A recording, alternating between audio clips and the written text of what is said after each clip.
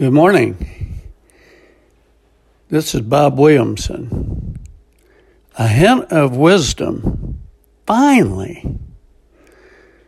Tomorrow, I leave for Waco, Texas to celebrate the 50th anniversary of the Bill Glass Prison Ministry.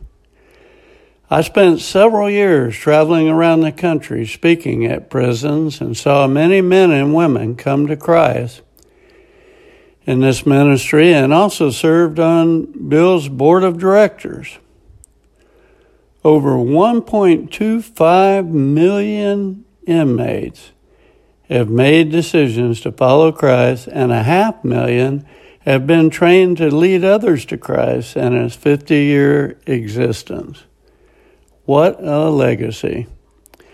On the surface, it sounds admirable to hear the numbers that Bill and his crew have achieved, but if you knew the hardened, bitter, twisted, tortured, lost souls who had lost all hope that found it in Christ through this ministry, you would be duly impressed.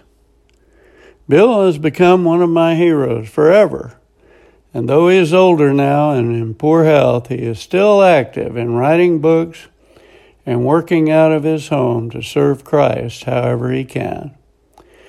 He's followed Words for the Days for years, and occasionally Bill writes and encourages me.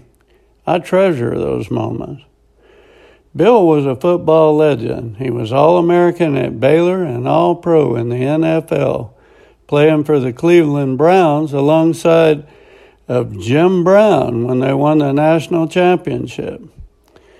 Billy Graham used Bill's powerful testimony at his massive rallies and encouraged him to found his own ministry, which went from citywide crusades to exclusively prisons.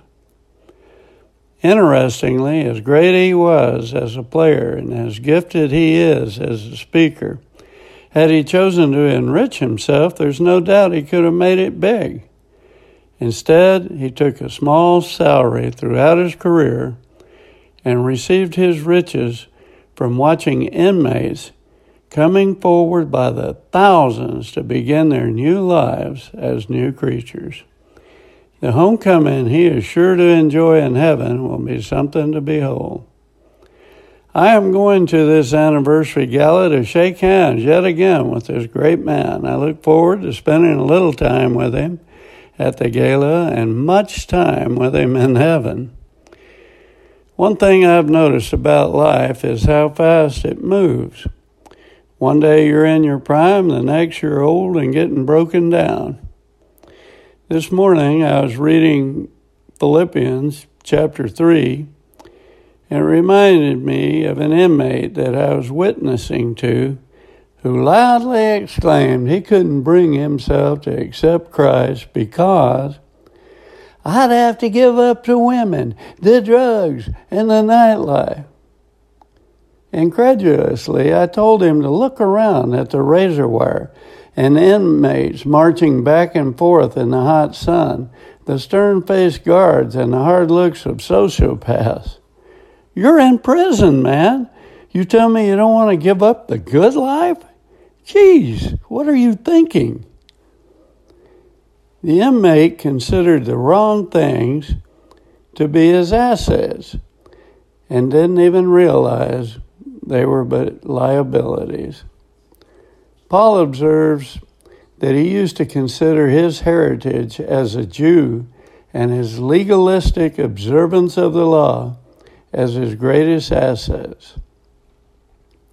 30 years later, as he wrote to the Philippians, that he realized the things he cherished most in his old life were actually his greatest liability. Christ became his greatest asset later in life, and he went on to write, forgetting those things which are behind, reaching for those things ahead, I press toward the goal for the prize of the upward call of Christ. It's funny how the older I get, the things of this life that seem so important have diminished in value. And each day it becomes more and more about Christ. and less about the things of this world and me. I hope it is a hint of a sign of wisdom beginning to penetrate my thick skull. Proverbs 3:13. Blessed is the one who finds wisdom and the one who gets understanding, for the gain from her is better than gain from silver, and her profit better than gold. She is more precious than jewels, and nothing you desire can compare with her. Long life is in her right hand, in her left hand are riches and honor.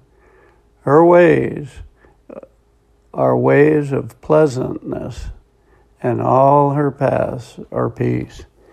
This is Bob Williamson. Thanks for listening. Have a great weekend and go to church this Sunday.